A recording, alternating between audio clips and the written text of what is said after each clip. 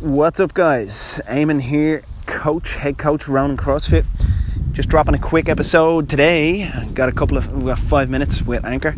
I'm walking through the park and I'm going to drop some fields about competition, CrossFit competition. So, CrossFit is a sport, just like any other sport. Football, mixed martial arts, all these different types of sports where you get involved in training for competition. You may get involved in competition, and then with a lot of these type of sports, you can be kind of a recreational participant, or you can be a kind of legitimately competitive participant.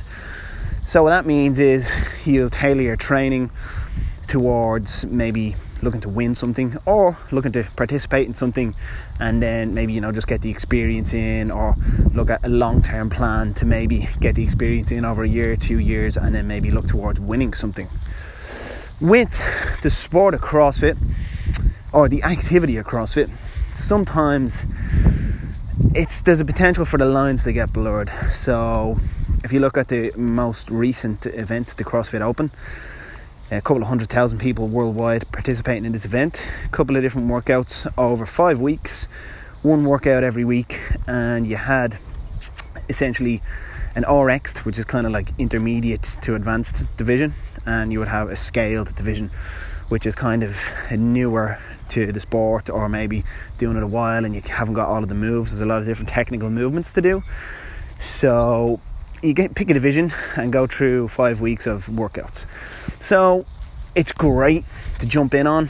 It's great to train for. It's the way to access the CrossFit Games. It's like the Olympics of CrossFit. It's the way to qualify. On the other hand, at the kind of gym level, generally a lot of people are just participating, having a bit of fun. Definitely in our gym, we broke it up into teams. We had really kind of a fun competition in-house, and again, like that, some people would take it seriously.